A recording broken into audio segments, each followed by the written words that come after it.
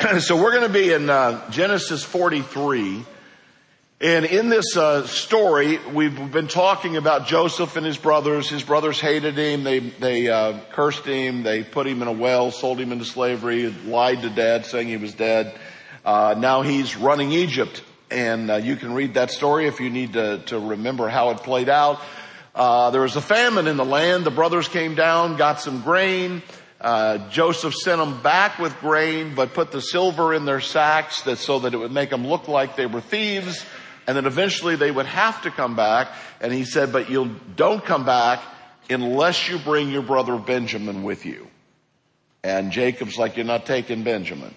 Now these other 10 brothers have to feel really bad because remember, they hated Joseph because of the special treatment he got. Well, his biological brother is Benjamin. And Benjamin is now the one that gets all the special treatment. Now, if the rest of you die, so be it. But got to protect Benjamin. And finally, when they're ready to starve to death, Jacob says, all right, we're all going to die anyway. You can take Benjamin and you can go. But as I read through this chapter, I kept seeing the eye. Yeah, the human eye. That's what I saw in this story. I saw eyes of wonderment. I saw eyes that were blinded. I saw eyes of tears. But it all revolves around right here. And the old saying is that our eyes are a window of the soul. That you can look into somebody's eyes and their eyes are sparkling. You can tell they're happy. You can tell by looking at somebody in their eyes if they're in love.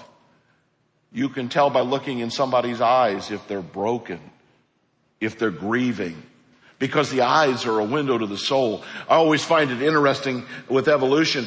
How do they explain emotions? If I just evolved from a rock, why do I cry? Why do I laugh?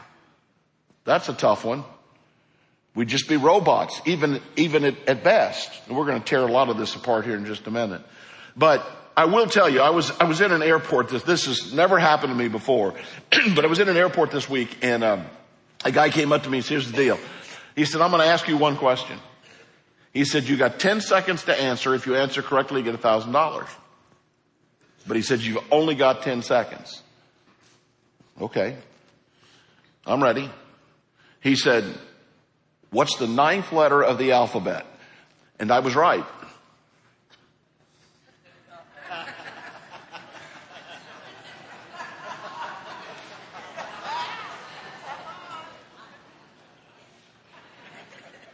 Are you there yet?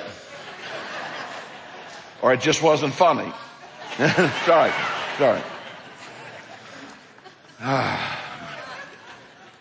Let me tell you something about your eye. This is part of what has happened to our society. Your iPhone 14 or 15, I haven't gotten there yet. I have a 9 and can barely make it work. But the 14, the 15, they've got these triple cameras, these triple lenses, and the pictures honestly are better than anything some high-end camera could have produced 20 years ago. It's phenomenal what these things can do. Do you know that the iPhone 14 has a 48 pixels? It's amazing. Let me tell you about your eye. 48 pixels, right? Your eye has 576 million pixels. So the iPhone took a genius to make it. Your eye happened by chance. Now, I'm not talking about the rest of the universe, the planets. I'm just talking about your eye and what your eye can do, all the colors it can see and all the movement and all the things that are going on. There are more atoms. Check this out. There are more atoms in one eye than there are stars in the Milky Way galaxy. Psalm 139 says we are fearfully and wonderfully made. God designed us in an incredible way. How do I see colors, shapes, dimensions, movement, all the giftedness, all the brilliance of your eye? But we are so caught up with man. We go, oh my goodness, my phone has a 48 megapixel picture camera. Now my eye can do that when it's closed. because the eye is the window of the soul. And I was talking, just me and God, I'm like, did you design this? I mean, did you sit down and like wire this, or did it just come out of his genius? I don't know. But it wasn't just the eye, it's every part of our body and every part of the world and every part of the universe. And we're supposed to believe that all of this just happened by chance? Explain to me the human eye evolving by chance. There's just no possible way. And yet the eye tells us everything about who we are. So in this story, we're going to follow the eyes of Joseph, the eyes of the brothers. And we're going to see how this story plays out. If you'll stand out of respect for the word, we'll start in verse 19. So the boys have now come back. Word would have come that, hey, they're coming, these guys are coming down. So Joseph says, I'm not going to meet them in the office like I did last time.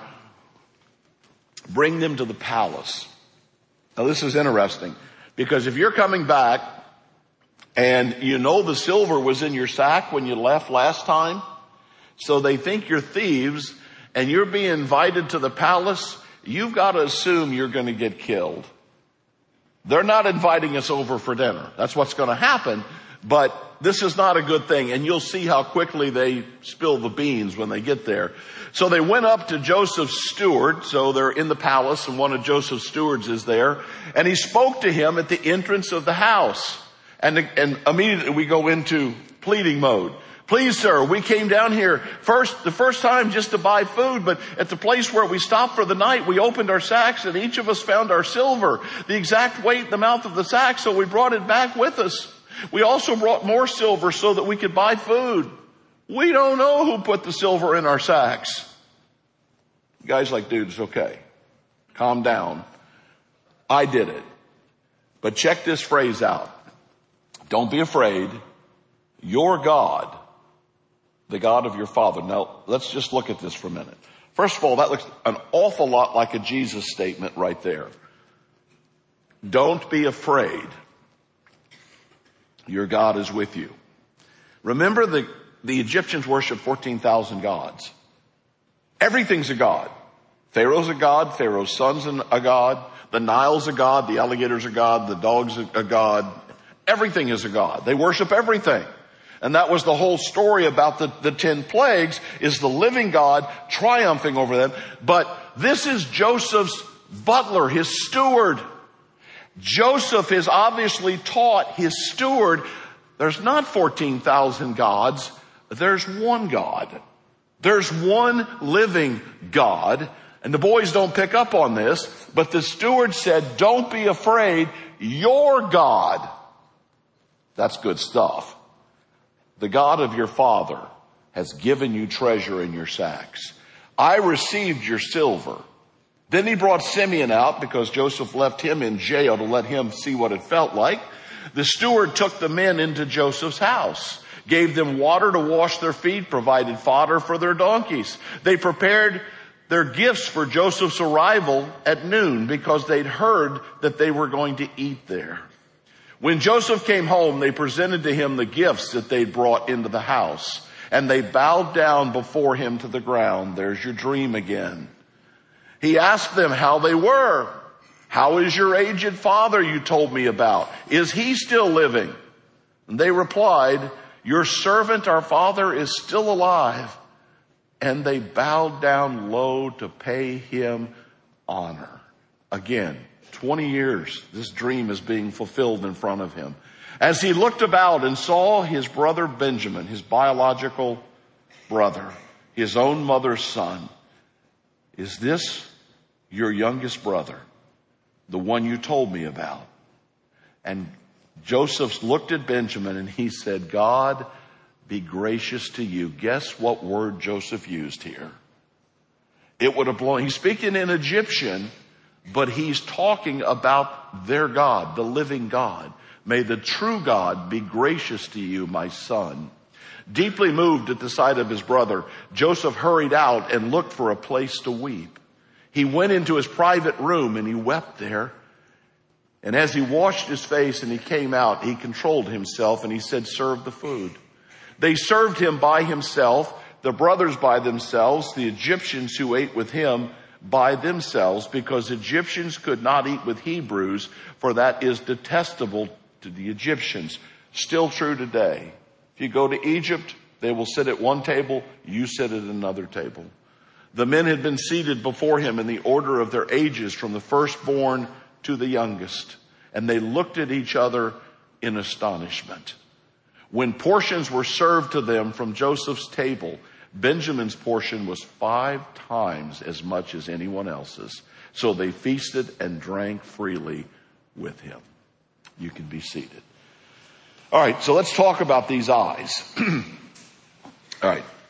The brothers do not recognize Joseph. Now, we talked last week at great length about their lying. See, there is no reason for them to think Joseph is dead, except they made up the story. They sold him into slavery, yes? But they made up the story that he's dead. They killed a goat, they tore up his coat, put blood all over it, took it home to Dad, lied to Dad for 20 years. Watched Dad suffer through all of this. But Joseph is not dead, but they've lied so much they believe their own story.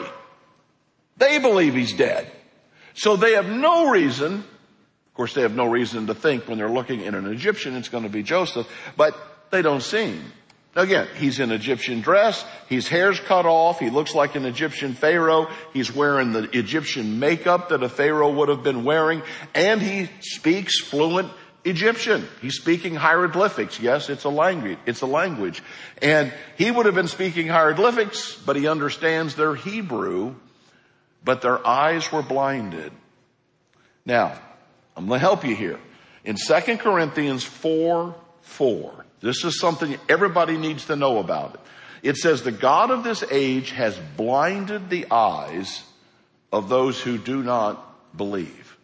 Now this is so important because some of you here have your eyes blinded. You've got blinders on. You're like, I'm here, but I don't know if I can believe in this Jesus stuff and him dying for me on a cross and him being God. Maybe you're watching online. Maybe you're in DeLand and you're like, I don't know. You need to know that Satan has intentionally blinded you, but Jesus is still the light of the world.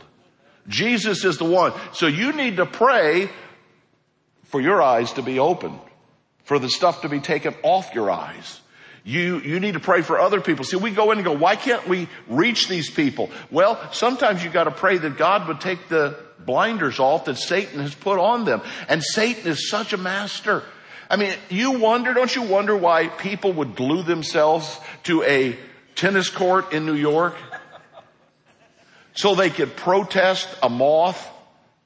Or they will lay down in the middle of the road so they can protest climate change. Let me help you. It's because they have no reason to live. They have no purpose. Now, I don't want to kill whales, and I'm not in favor of that. But the point is, if you don't think there's anything beyond this world, you bought the evolutionary story, we're all just a product of chance. The best thing you could do is try to keep this earth going. And Romans chapter 1 said people will love the things of this world. People will think the iPhone is much cooler than their own eye, because that's the kind of a world that we live in. Now, I won't try to pronounce this guy's name because he's Polish and I don't do well when they put a lot of consonants together, but there he is. He said, it is amazing how many people are ashamed of their body and how few of their minds. Now, I want you to think about this for a minute in our culture, because we've been trained this way. So you look at yourself in front of a mirror and you think, I'm fat, I'm skinny, I'm this, I'm that. And somehow, if you look in the mirror and you've got the right makeup or the right clothes or the right house in the right neighborhood and your kids go to the right school and you drive the right cars, you look in the mirror and you say, hey, looking pretty good. But never think about the mind or the soul or what's going on. And there's so many pretty people in our world that are very ugly on the inside. And we have been fooled into thinking that what matters is the outside. And yet 1 Samuel tells us very clearly that God doesn't look at the outward things, but God looks at the heart. God's worried about what's on the inside of us. But so many people are blinded because I must be blessed because I have this. And no, you may be cursed because you have that. But the boys, they don't recognize Joseph at all. But Joseph recognizes them. His eyes tear up. I think two things happened. I think number one, when he finds out the old man, Jacob, is still alive. And then number two, when he sees Benjamin. Benjamin was a little boy. Remember, Joseph was 17. Who knows how little Benjamin was? But Benjamin's changed a lot in the last 20 years. And he's overwhelmed with emotion. He can't take it. So he just leaves, goes into his private room, and he weeps. And then who knows how long he's gone. Had to be a little uncomfortable for everybody when the host just gets up and leaves the banquet. But Joseph had to have some time to grieve. Now this is easier for ladies than it is for men, and it's hard for me to even talk about it because I was raised, I think I saw my father cry twice. My whole life, 89 years, I saw him cry twice. Once when my grandfather died, it was brief, and once when I dropped out of college. It's the truth. He sat on the porch with me and he said, Joe, I wanted you to have an easier life than me. That's the only two times that I ever saw my father cry. Now, I don't know whether he did, but just that generation, you don't cry. Though the older I get, the more I cry. Maybe it's because I know more. When I see children being killed, when I look at the statistics about abortion or sex trafficking, I become emotional. There are things that will make me cry. Anger and tears are close. I think for Joseph, it's both. I think he's grieving. I think he's angry. And then you throw in some emotions of joy that the boys are all there. He's got all these emotions welling up. Well, there's another story like this. It's in John chapter 11, verse 35 with Jesus. And if you say you can't memorize the scripture, I'm going to help you here. There aren't any one word verses. This is the best I can do for you. All right. At church camp, the kids would always want this because the kid that would go first would get this one, and then I don't allow anybody to repeat it. But here's the story. His best friend Lazarus was dying. Mary and Martha, also his best friends, sent word, said he's dying. And it says in John 11 that Jesus intentionally delayed in coming. Jesus waited till he died. In fact, he waits 4 days. This is a great story. Because the Jewish people believed that until 3 days, there was always a possibility that maybe you were just in a coma, maybe you would come back from the dead. That's an interesting thought, right? Coming from Jonah. And of course, eventually with the resurrection of Jesus. But Jesus intentionally waits 4 days. And when he gets there, Mary and Martha, they're crying. Everybody's crying. They said, if you'd only been here. Shows incredible faith. But we also know that Jesus didn't even have to be there. Because when the Roman centurion said, hey, my daughter's sick, he said, your faith has made her well. Go home. I've already taken care of it. So Jesus didn't even have to physically be there to do it. But they're crying. And then it says, Jesus wept. Now this is fascinating because Jesus knows what he's going to do. He knows that he is about to raise Lazarus from the dead. He waited 4 days. They said by now his body's going to stink. This is going to be a bad scene. And he knows what he's going to do, but he stands there and weeps with them. Do you know why? Because you and I were never meant to die. That's what broke Jesus' heart. It was only the choice that Adam and Eve made in the garden. That's why death came into the world. There was no death before sin. Romans chapter 5, you're welcome to look that up, verse 12. There was no death before sin. And then we've carried on that tradition quite nobly, haven't we? But Jesus hurts for all of you. So regardless of your tears today, if it's because of someone who's died, it's because of the death of a marriage or of a relationship or a friendship. As people look deep into the eyes of your soul, it's okay to cry. In fact, sometimes it is the only appropriate emotion. because those tears release the pain, they release the hurt, they release the joy. And in this context, Joseph cannot contain himself. Oh, but there's one more piece, and that's the eyes of wonder. Because when dinner is served, the boys, the steward, has sat all the boys in a birth order. And they're all looking around. Again, their eyes are looking. And it said they were astonished. How could he possibly know the birth order? They're blown away. And then Benjamin's down at the end, and it says when they brought the food portions, the food would have been on the banquet table where Joseph was, and they brought it over and everybody got their portion, but Benjamin got 5 times as much. You think Joseph's trying to make a statement? All right. Now you need to understand, okay, this is not like going to Waffle House, all right, where you're going to, everybody got a waffle and he got 5 waffles. When you go to a meal in the Middle East, you get a table that's like 8 feet around, and that table's going to be covered with food. It will be covered with everything you can imagine. You're like, I didn't order that. It's part of the deal. Like, you didn't order that. It's all part of the deal. And they just keep bringing out food. Like an hour later, they'll get to what you ordered, but they're just bringing out all this food. So there's this huge banquet.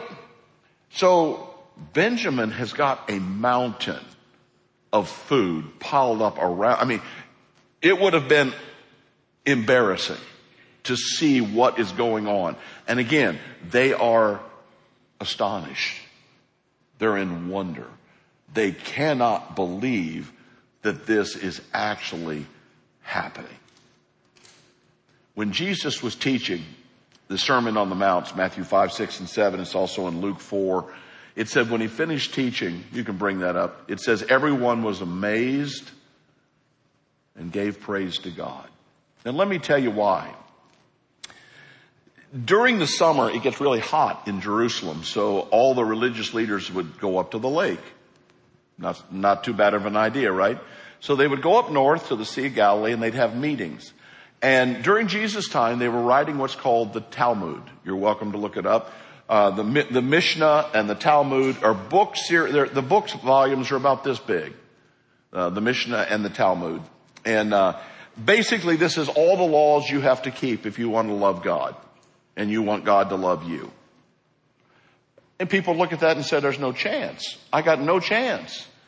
Jesus stood up on a mountain and taught for about a half an hour and told them how to love God, how to be forgiven, how to act in a marriage, how to forgive people, how to pray, did the whole thing, unpacked the whole thing for it. And when he got finished, it said the people were amazed and they praised God. You know why I think we're not amazed anymore? Because we're too busy being amazed at the iPhone. Have you seen what this can do? Have you seen what my finger can do? Do you have any idea the complexity that goes into this working? Try to get your dog to open a door. He doesn't have that gift. Let me tell you a couple stories. Here's the honey buzzard, all right? I didn't know anything about a honey buzzard, but I do now. The honey buzzard lives in Finland and in South Africa. And every year, this bird makes 2 trips to stay out of the cold. And they put a tracker on this particular bird, and he makes the exact route every year. He never deviates from his course. He leaves here. The only time he changes course is because he's got a water problem. He comes over here, gets right back on track, goes around the Black Sea, and then goes right straight up. 42 days, the bird travels 8,000 miles. Twice a year. Now either Charlie Darwin is amazing, or Jesus, the great designer of all, is absolutely amazing. And I think we've lost some of our wonder and awe because our heads are so tightly screwed into screens, and we think this is amazing because I can watch Gone with the Wind anytime I want to watch it. Instead of realizing, I can do so much with the gifts God gave me. I am wonderfully and fearfully made. One more story to wrap this up, because if you've not accepted Jesus, we'll have folks down front. We've got people in room 3 that will help you online. Hit the button, I've decided. But this is a cool story. I'm not an art guy. That probably won't surprise you, but Salvador Dali, interesting guy, big mustache. You know what he looks like. Got a big museum over in Sarasota. But every night, no matter where he was in the world, he would invite all of his friends to come dine with him. And he would take them to the nicest restaurants, whatever city they were in. And he would say, you guys order anything you want and as much as you want because I'm paying. And so they would. And going into the night, he had this is, back in the old days, but he had a check. He was going to pay with the check. He would have the check all filled out. He would have it signed. And all he'd have to do is fill in the amount. But while they were eating dinner, he would turn the check over and he would do one of his famous drawings. So they've got a Salvador Dali drawing and they've got his signature on the other side. And he said, nobody will ever cash my checks.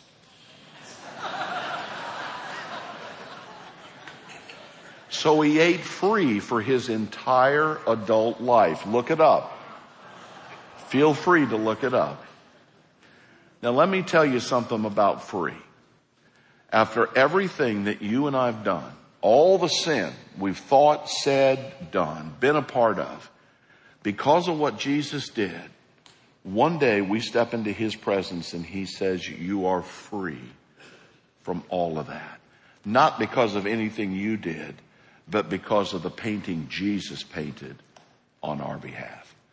So Father, I thank you for the hope that's ours. And I don't know, some eyes are blinded. I ask that you would take the blinders off. Some of us have friends and family that are wearing blinders. We're praying for them.